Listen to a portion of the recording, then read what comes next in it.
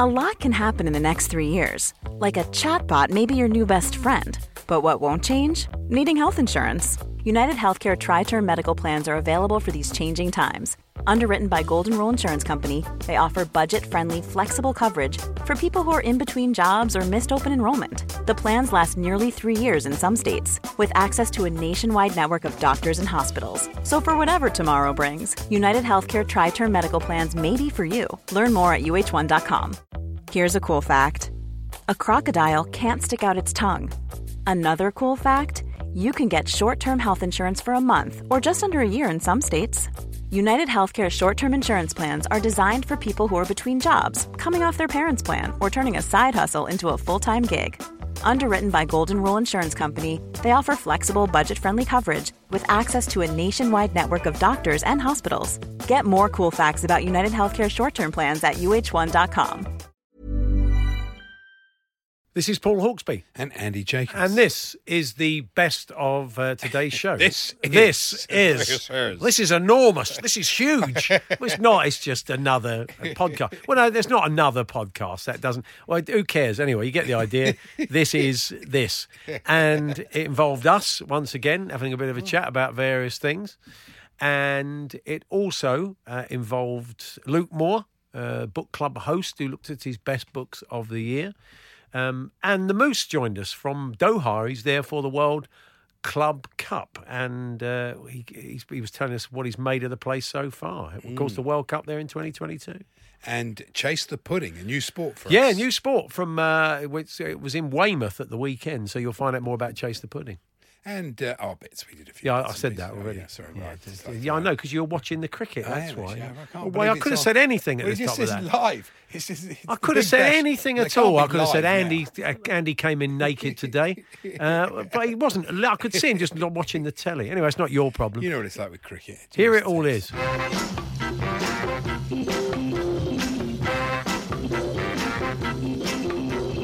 afternoon, everyone. Good afternoon, Andy. Good afternoon, Paul. Good afternoon, everybody. I thought it was a fascinating game last night. Was, yeah, Brighton played brilliantly for 75 minutes, and then talk about a game turning, and by the end they were hanging on, weren't they? That's why, I mean, I was watching that last night. I'm watching him get that goal, and we know that Chelsea would like to try and bring Zaha in January. Well, amongst others. Yeah, it was quite interesting. Are you just trying to keep the price down? Are you? We've got others to see first. I think they will, because I think the price might be prohibitive. I think it's a lot of money. 85, what do you reckon, 80, 85 million 80 million for a 27-year-old. Because he's still got 3.5 years left on his contract, exactly. hasn't he? So they ring-fenced him quite but, rightly. But, apart from that one moment, and then after that he ran about a lot, he was pretty heavy. I was on Wilf Watch myself for obvious reasons. But that's when you've got a player like that, that's what they can do. They can just get you a goal and get you back in a game. Yeah. And it also proves why it would be such a loss for Palace, really. I mean, if they lost him, they've almost got to rack up enough points by the end of Christmas to be safe. Yeah, I thought they missed Andros Townsend.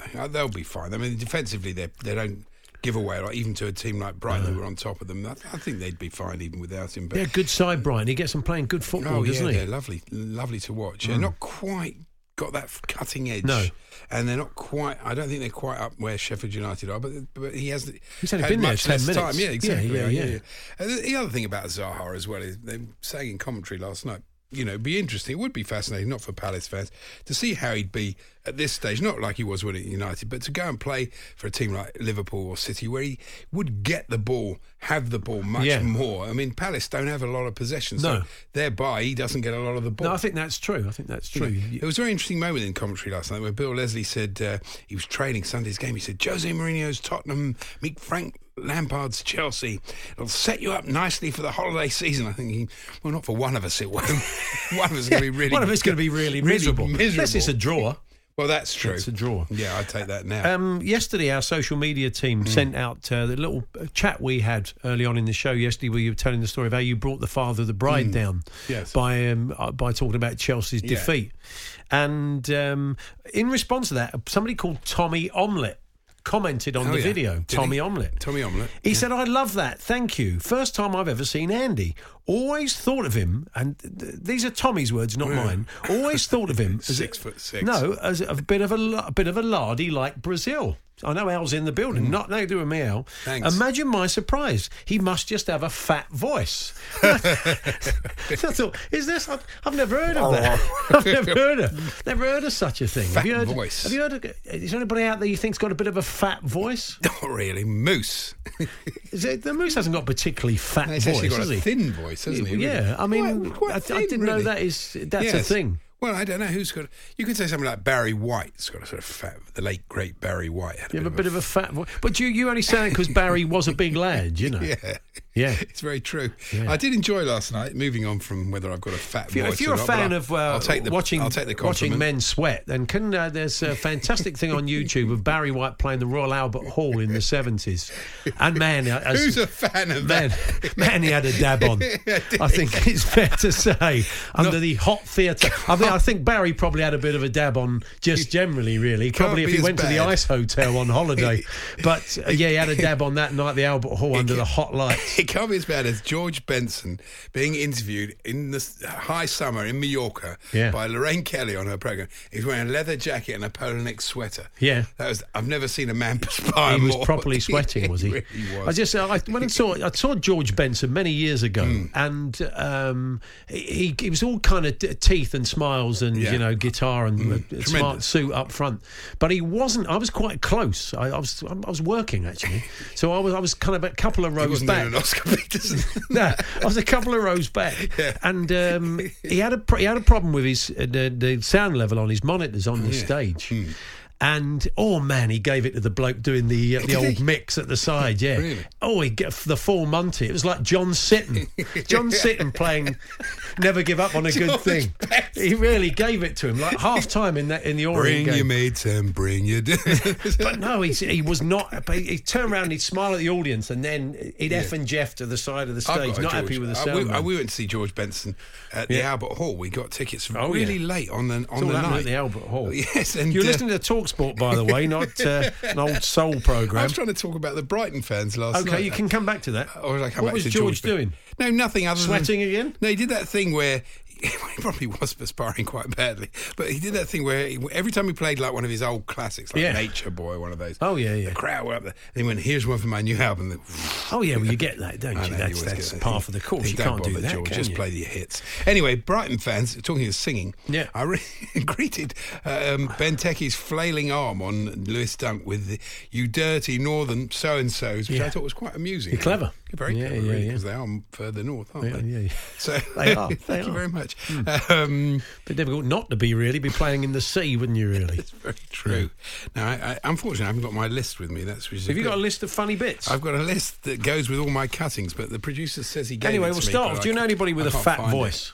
Yeah. Who would you say has got a fat voice? Talksport.com, text 1089, tweet TS8&J. All we ought to add to it is, yeah, you know what? They probably have when you think about it. They have got quite a fat voice. Talksport.com, text 810. Mr. Kipling, he had a fat voice. That means Mr. Kipling didn't exist. Well, no, but the actor who played him. Did he have a fat voice? I think he did. He's someone who just... He does make really good cakes. Okay. He does sound like a bit like that. All right, fair enough.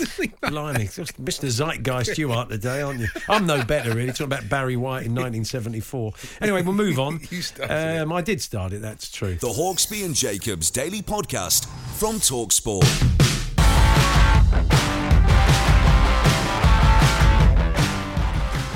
Hawksbee and Jacobs here on TalkSport. We were mentioning earlier on that Johnny Omelette, lovely lad. I thought it was Tommy Omelette. Oh, Tommy Omelette. That's Johnny's his brother. I always get those two confused. Tommy Omelette. How did I remember that? That's a good... What's even Sockley Park wouldn't have remembered that. Honestly, Sockley let me down. Tommy Omelette was listening to the station the other day, saw a picture of Andy for the first time, and he said, I've never seen Andy before. I always thought he was a big lad. He said, imagine my surprise. He must just have a fat voice. And we thought, what is a fat voice? And we were asking people that have got a fat voice. Brian Blessed, has Brian got a fat voice? Would you say has been Brian suggested? Got a very fat voice. Survivor has come up with that. Clarkson's got a fat voice. Yes, he has got a bit of it, but he's not. He's a big man, but he's not a particularly rotund legs. man. He's a rather strange shape, Clarkson. Gary in Newmarket thinks Sean Dyche has got a bit of a fat voice.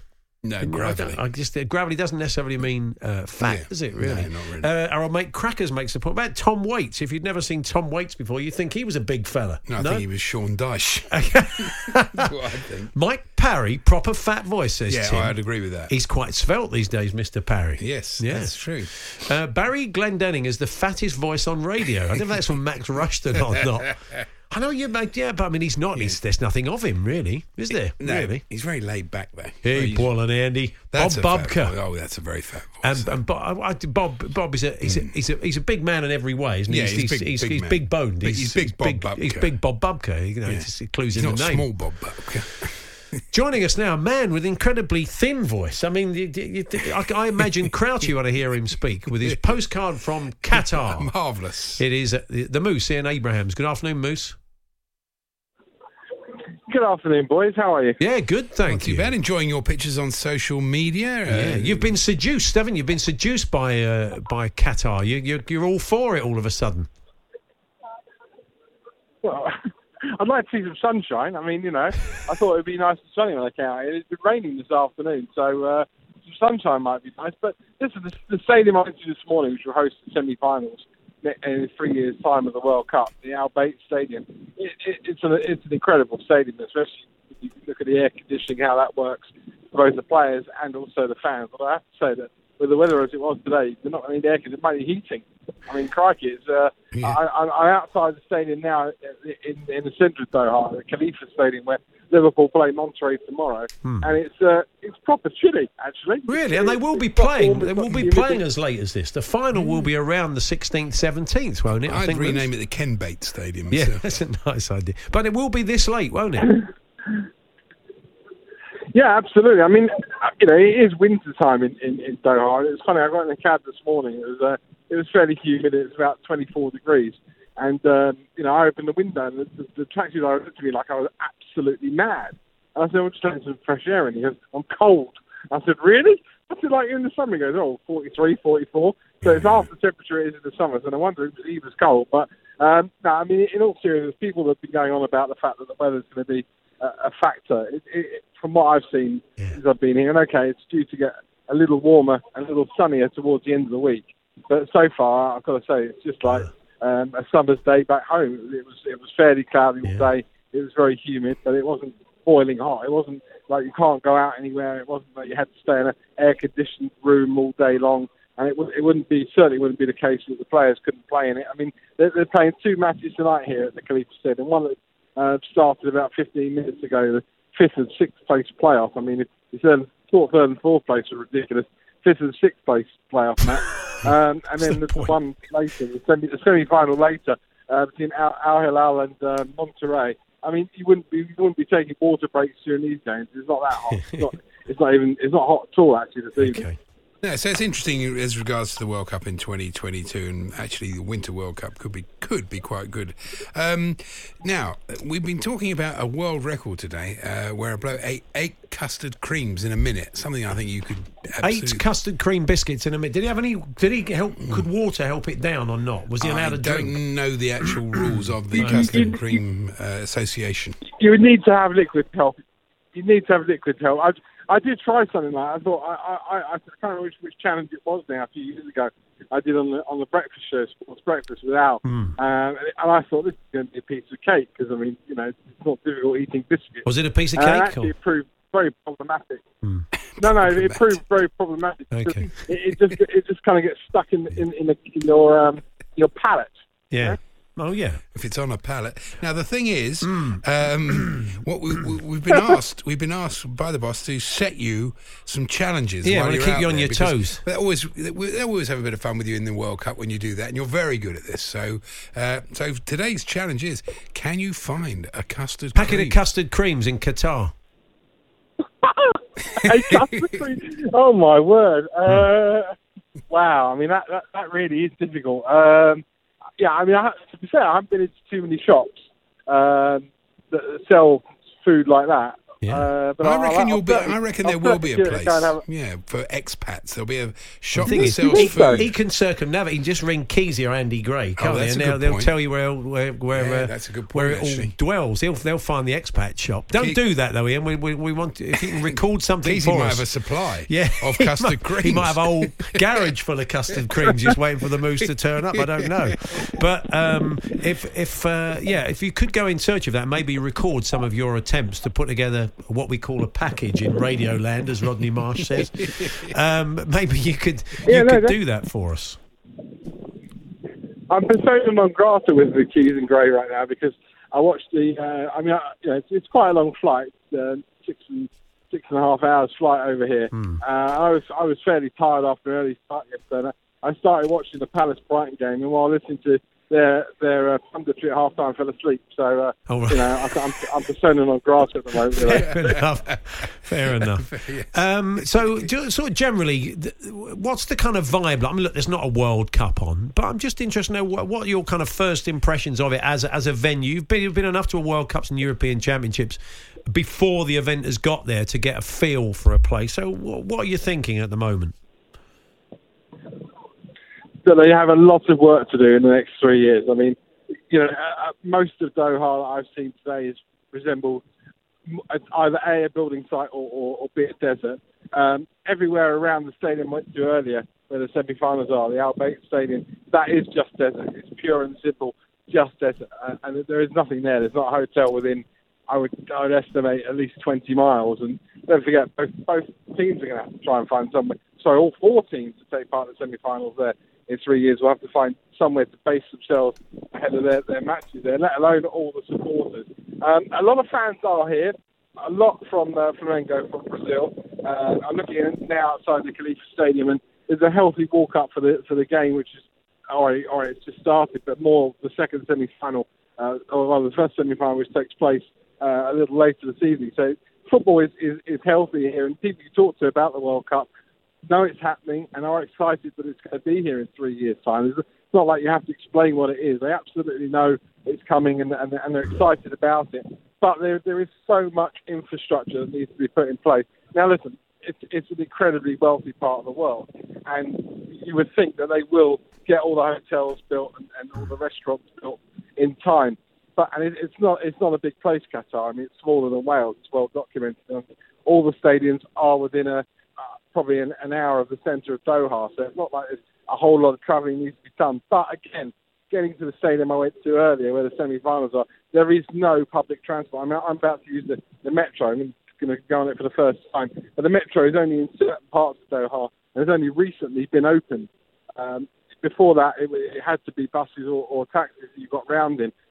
So people are going to find it problematic, I think, in getting round unless more infrastructure in public transport is put in place.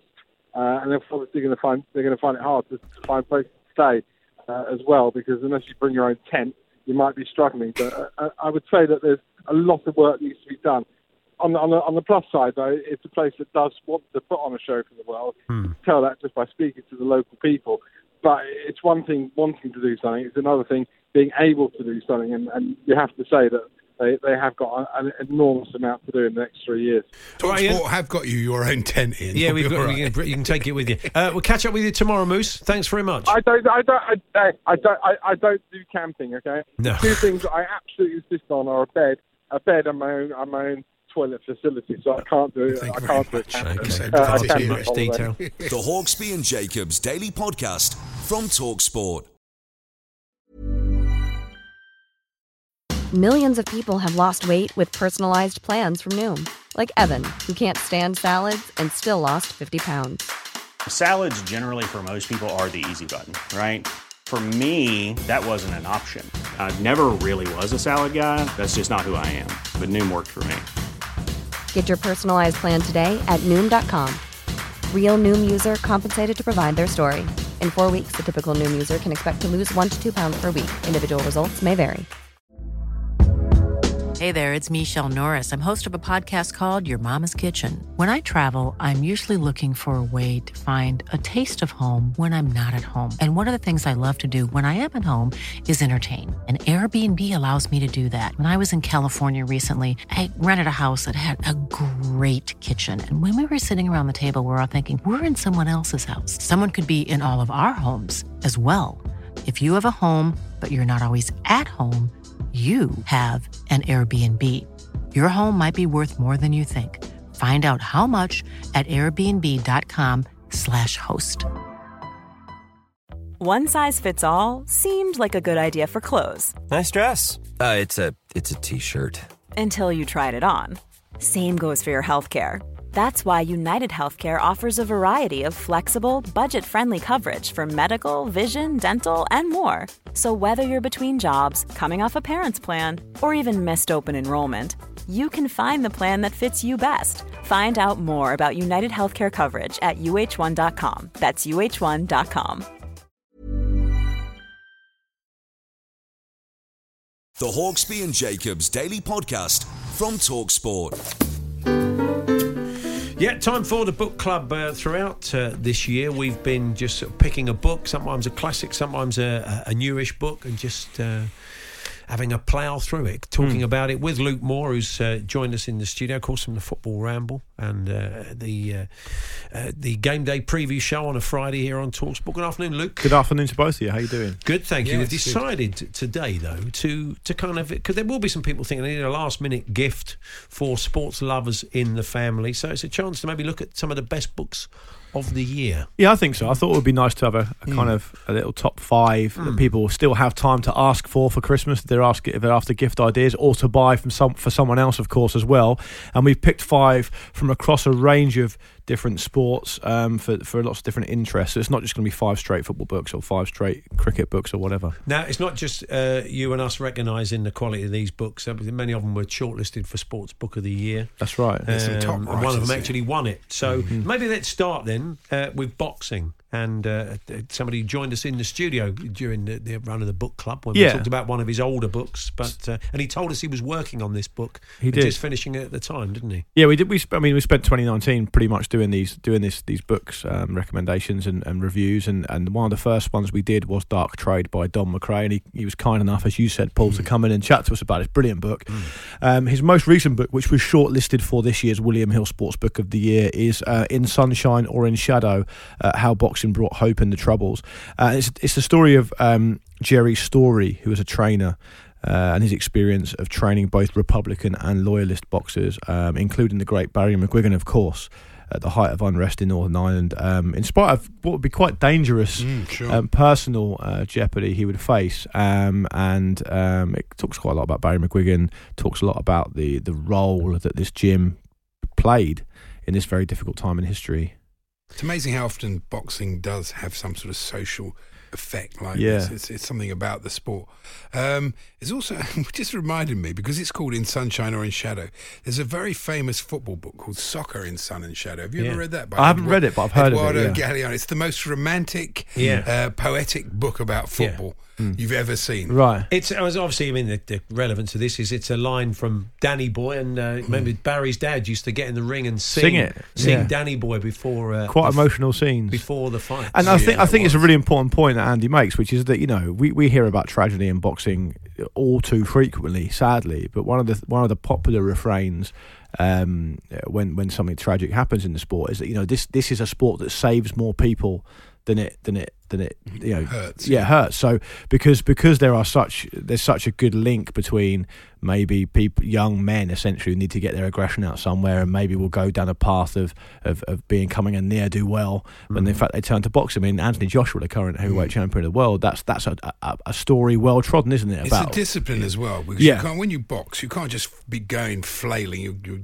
you will lose. You've got to be disciplined. You've got to have defence. You've really got to think absolutely. about it. Sure. And I think Don does a really good job, as you'd expect from a sports writer with such pedigree, of telling the story about the troubles in Northern Ireland through the prism of boxing, and he interviews all the people involved.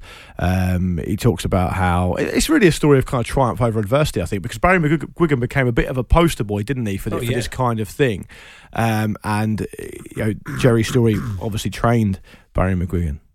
So that's recommended. You'll find that, and of course, on Amazon, I suppose. I'm going to just pick them out solely, but they'll tell if you're Prime, if you watch the football and you're still on Prime, even if you've got the rest of your month left for free, you can get these get these books delivered. And they should, by the way, very quickly. They should, by the way, Paul, because it's currently only £6 on Amazon. This book, is it really? It's £20 recommended retail price, published by Simon & Schuster. But currently, last I checked, it was £6 on Amazon. So that is an absolute bargain. But most bookshops do discount, and as much as Amazon do a good job, it's important. I think look after your local bookshop. I do think it is, if you can. Yeah, I was in Hatchards on Piccadilly, obviously because we're in London here, just on Saturday, and I picked up a couple of books as presents for a friend, and they provide a free Christmas wrapping service. So that's a great little bonus good. As well. Yeah. Let's move on to football, and again, a guest in the studio, Jonathan Wilson, a very seasoned author in the world of football. He's an eccentric Jonathan, isn't he? There. Oh, he's great. He's great. The book was called "The Names Heard Long Ago: How the Golden Age of Hungarian Soccer Shaped the Modern Game," and it was.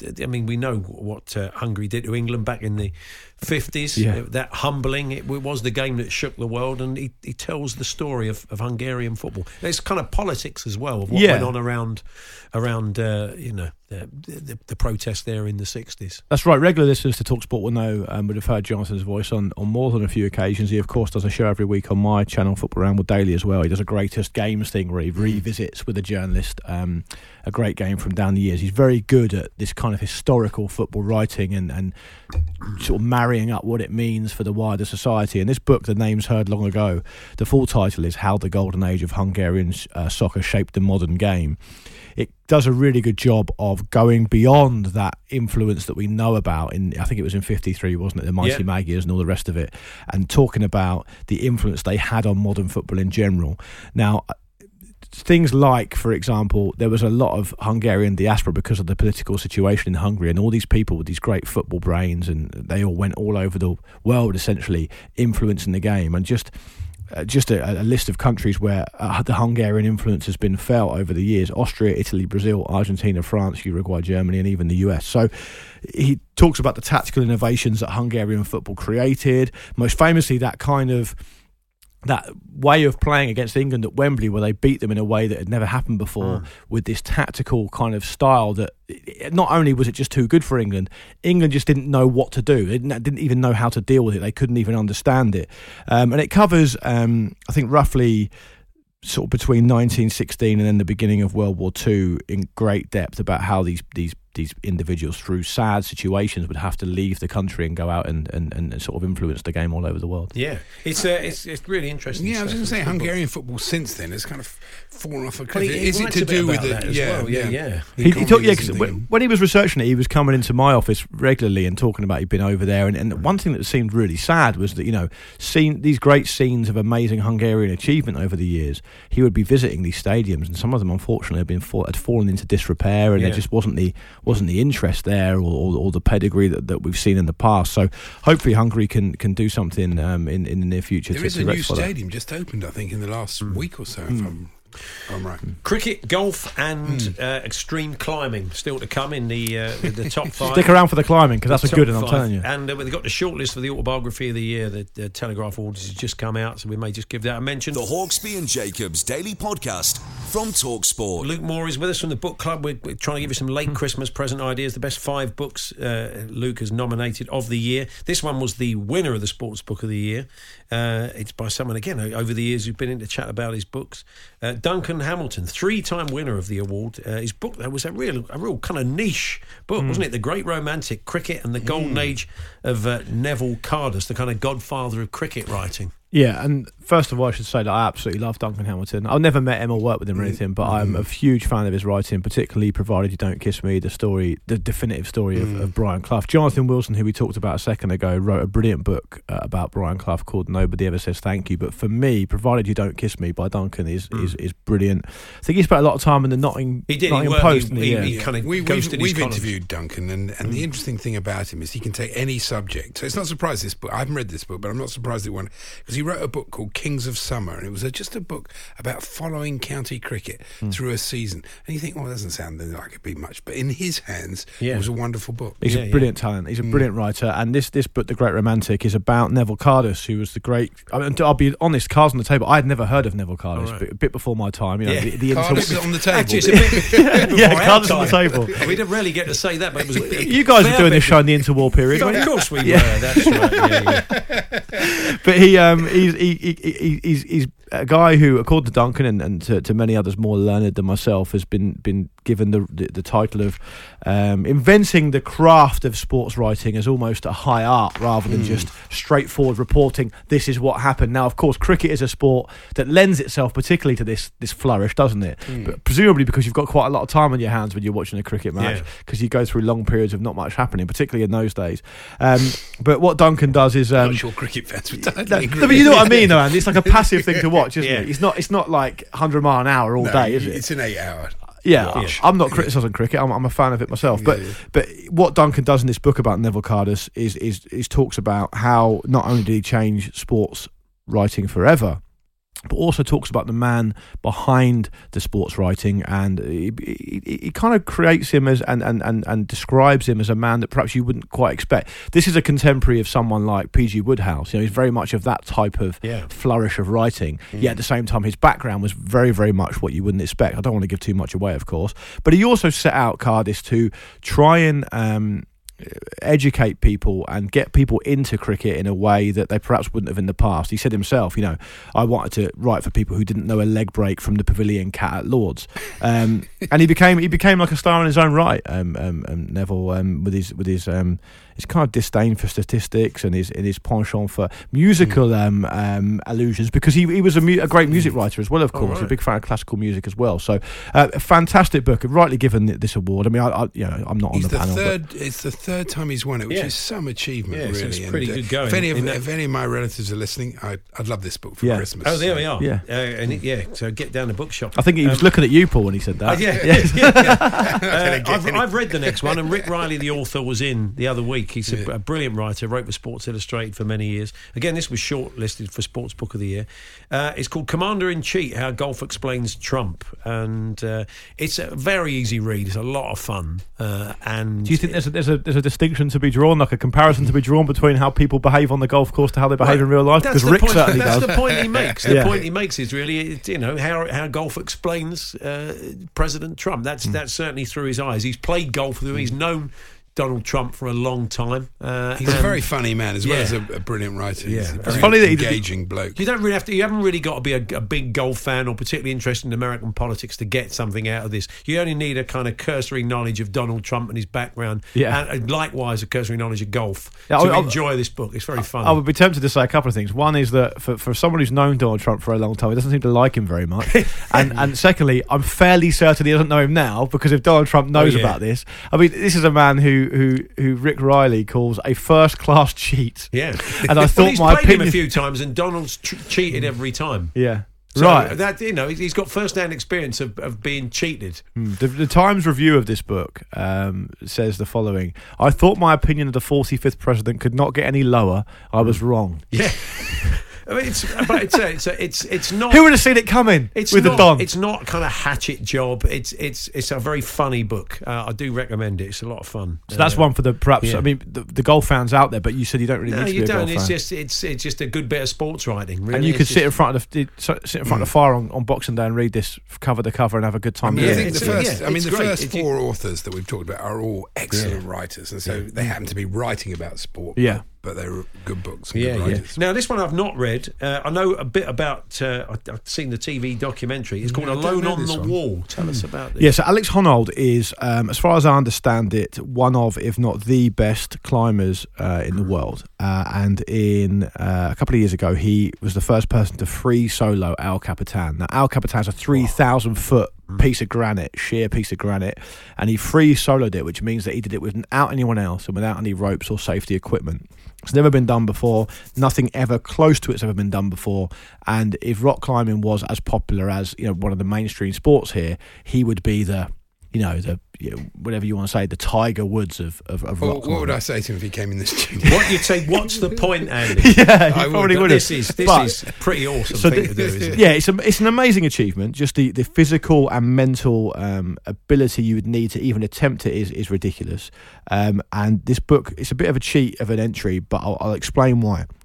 This book came out a few years ago, Alone on the Wall, Alex Honnold and the Ultimate Limits of Adventure, because he wanted to write a book about why he did it, maybe answer a few of Andy Jacobs' questions about the point of it, and then talk about how it's done. Now, it was re-released in November last month because there's an Oscar-winning documentary called Free Solo by Jimmy Chin, which is one of the best documentaries I've ever seen, and it was such a successful movie that they re-released a book with two updated chapters about the free solo attempt and completion of El Capitan. So if you're interested in a real high quality athletic achievement where you can just go, wow, it's almost a bit like reading the Guinness Book of World Records, but just about rock climbing, then this is the book for you. It's a fantastic account by a really fascinating guy, a kind of guy who came from a different background to most of us, who has a slightly different makeup to his brain, which means he can overcome fear a lot more easily than most people. And he's a physical specimen like you wouldn't believe. I mean, it took him 3.5 hours to do that climb. And I believe it takes some people literally days to do it, where they have to camp on the wall overnight and all the rest of it. He did it in one go with no ropes in about 3.5 hours. A ridiculous achievement that's never, ever been attempted and never been close to being done before. Wow. Fantastic. Okay. Under £8, £7.19 on Amazon, that, if you want to pick up a copy of that one in paperback. Just reiterate the titles? Yeah, we can do very quickly. So the top 5, if you were picking one out of that, would you, if you only buy one book? Yeah. I mean, I feel like annoying Andy, so I'd probably say the last one. Okay. But all of them are great. So yeah, sure. Sunshine in Shadow by Donald McRae. How the Golden Age of Hungarian Soccer Shaped the Modern Game. The name's heard long ago, Jonathan Wilson. Great Romantic, Cricket in the Golden Age of Neville Cardus by Duncan Hamilton. Commander-in-Chief, How Golf Explains Trump by Rick Riley. And Alone on the Wall, Alex Honnold. So, just a quick one. They've announced the long list for the autobiography of the year.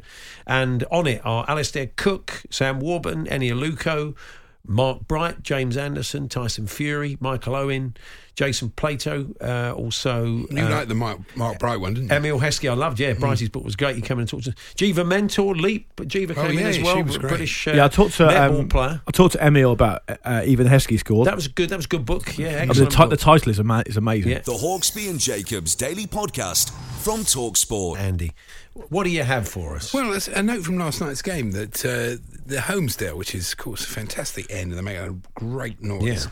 But like all football fans, when it wasn't going particularly well and Brighton were dominating, they went a bit quiet. But they have a fellow, if it does go a bit quiet, he's got a fellow. A fellow. Oh, okay. It's not a fellow. I was going to say, it's interesting. They have a bloke. It'd be great to have someone as a fellow there. Marvellous. No, they have a bloke who has a loud hailer. Oh, yeah. And he orchestrates the singing. And I was thinking, to improve the atmosphere at Stamford Bridge, I'd give one to every home fan, so we've all got a loud hailer. God, that would get annoying, though, wouldn't it? I suppose it would. Imagine you complained about the bloke next to you with his loud hailer. That wouldn't be a good idea, would it? No, it wouldn't be ideal. Yeah. And Aaron Moy, I've decided, is, and I don't mean this as an insult, it's really a compliment, but he is the poor man's Kevin De Bruyne. Oh, okay. He's a really similar player. I think most players would take that, I think I'd take that. Yeah. It's good, really. So there you go on that. I had a note about Stockley, rather. You keep calling him Stockley Park. He's your friend, and you keep getting it wrong. I was thinking, he was pathetic yesterday. He got 1 out of 5. It was a bit of a disaster. But I think it was good that it was him that got 5 out of 5 and not me, because we always said that if I ever got 5 out of 5, it would be over. It would be over. So that seems fair enough. Just want to thank Peter Howe. He wrote to us. He sent us a... I can't he sent us a Christmas card and a little letter as well. It's a lovely letter. Lives in Mauritius these days, and he keeps in touch via the podcast for a bit of a taste of home. Big Chelsea fan. So, anyway, Peter, really appreciate your letter and your card. Have fun over there in Mauritius. And, keep it TalkSport. Of course, he listens in from all that way away when he can. That's good. Now, we were trying to get in touch with Speedo Mick today. We will try because Speedo Mick is a charity. He's an Evertonian charity fundraiser, and he's walking from John O'Groats to Land's End currently to raise money for a number of charities. And he's doing it in his Speedos, hence big Evertonian Speedo Mick. And we thought 2 birds, 1 stone. We'll get Mick on to have a chat about what he's up to and hopefully put some details out for him.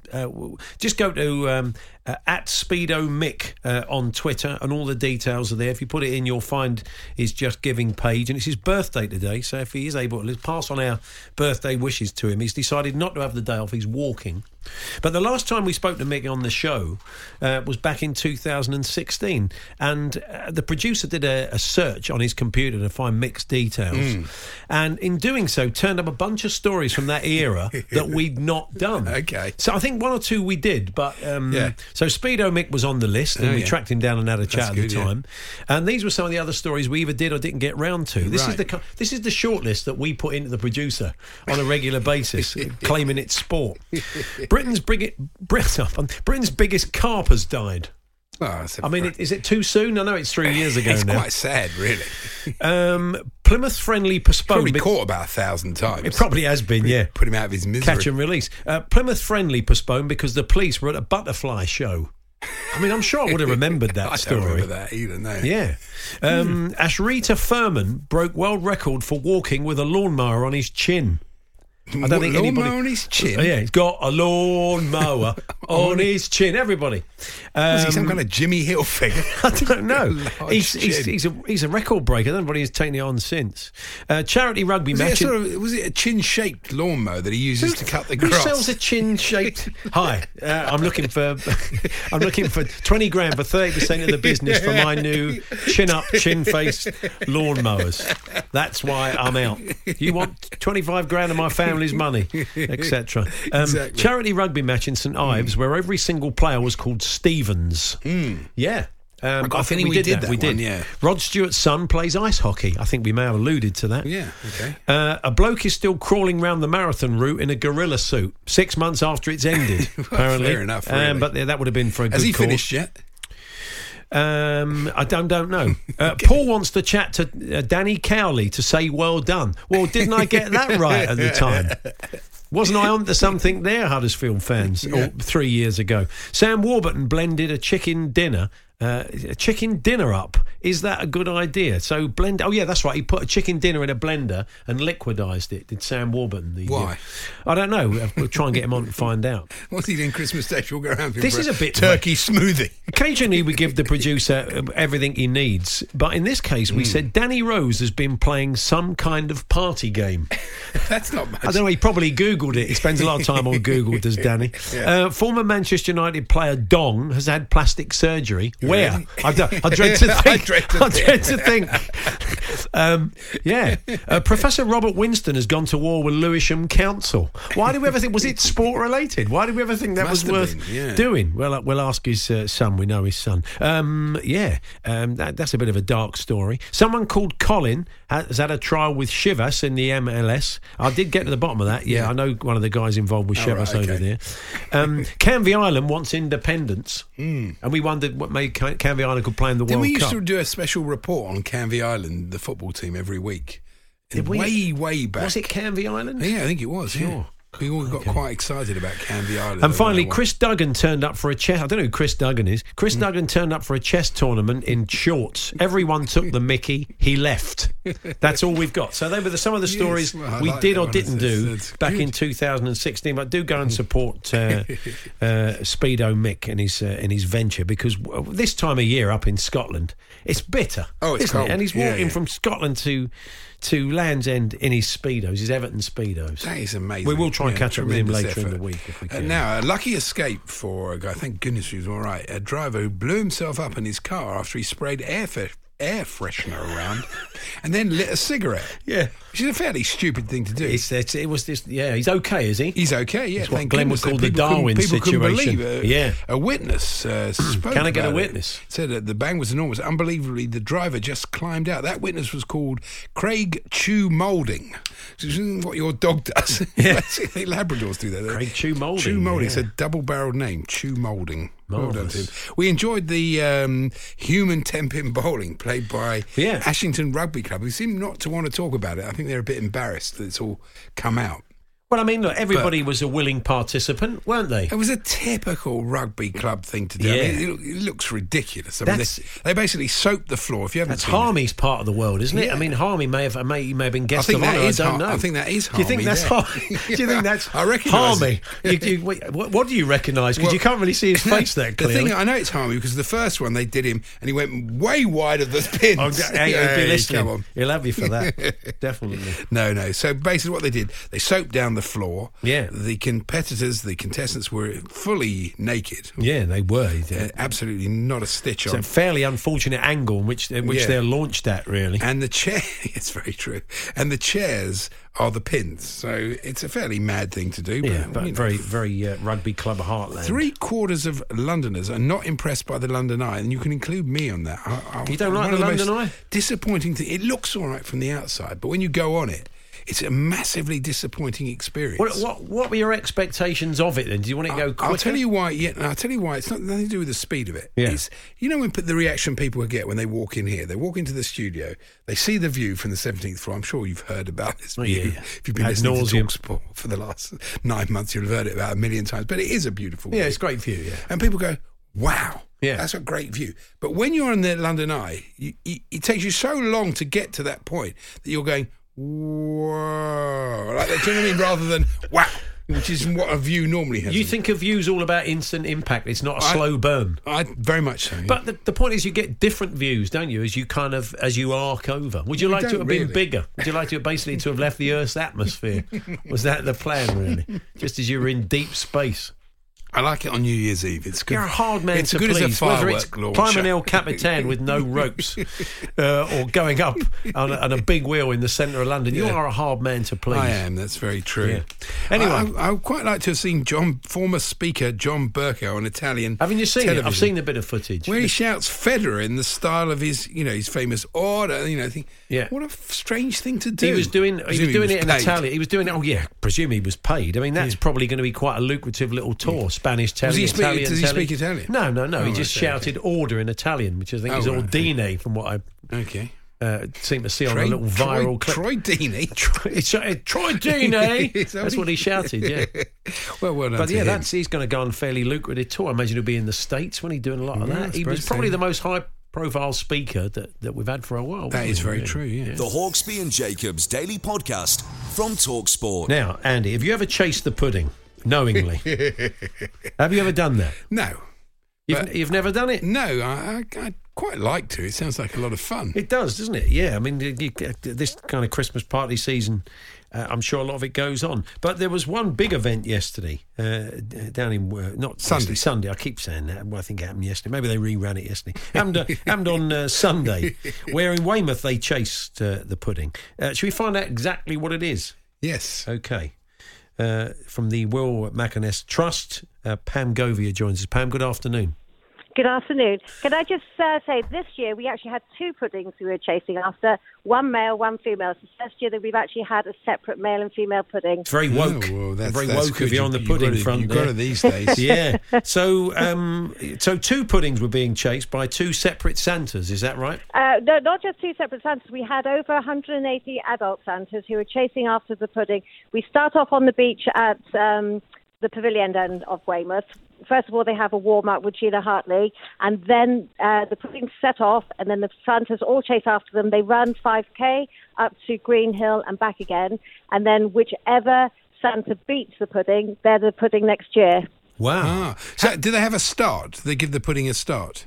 Yeah, we give them a bit of a start. So basically the pudding starts and the Santas just have to walk along until they get the flag, and then that's it.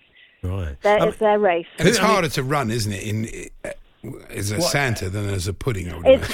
It's hard to run as a Santa, and it's hard to run on the sand and the pebbles as well. It's hard to run as a pudding, though, Andy. You're in a pudding suit.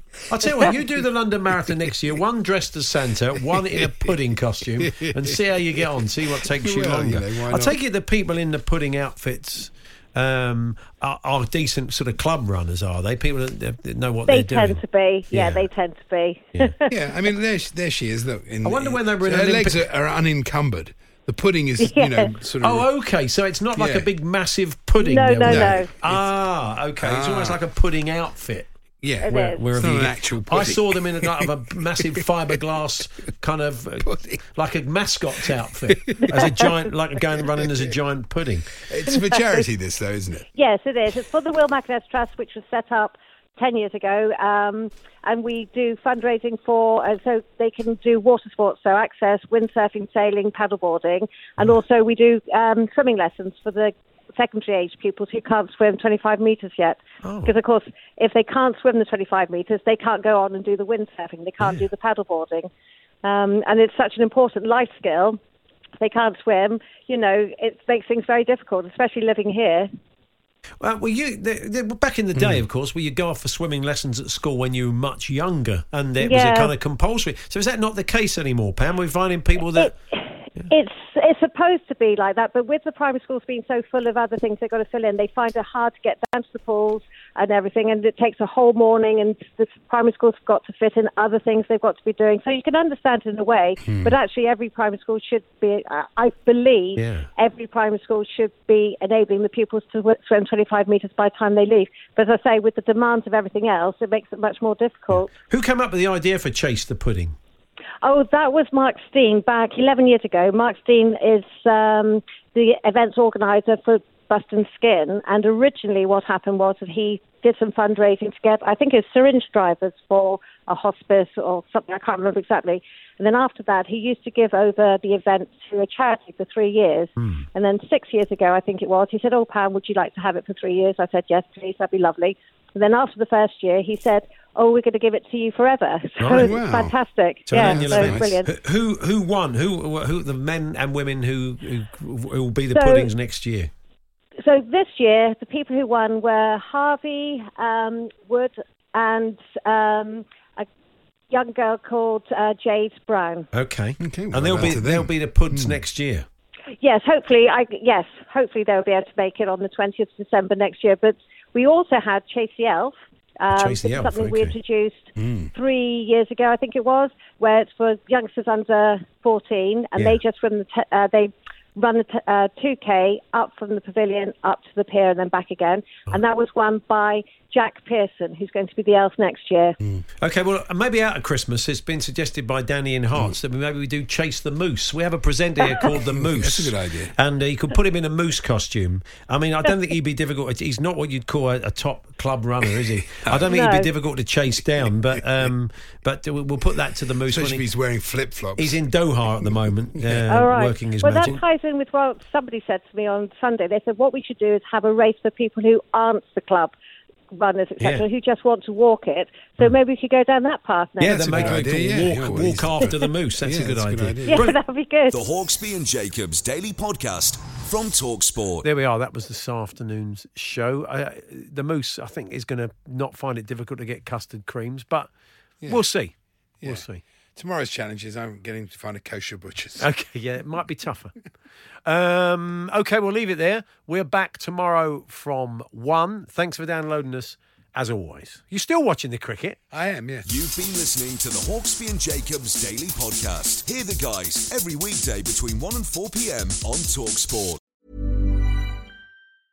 Even when we're on a budget, we still deserve nice things. Quince is a place to scoop up stunning high-end goods for 50 to 80% less than similar brands. They have buttery soft cashmere sweaters starting at $50, luxurious Italian leather bags, and so much more. Plus, Quince only works with factories that use safe, ethical, and responsible manufacturing. Get the high-end goods you'll love without the high price tag with Quince. Go to quince.com/style for free shipping and 365-day returns. Mom deserves the best, and there's no better place to shop for Mother's Day than Whole Foods Market. They're your destination for unbeatable savings, from premium gifts to show-stopping flowers and irresistible desserts. Start by saving 33% with Prime on all body care and candles. Then get a 15-stem bunch of tulips for just $9.99 each with Prime. Round out Mom's menu with festive rosé, irresistible berry chantilly cake, and more special treats. Come celebrate Mother's Day at Whole Foods Market.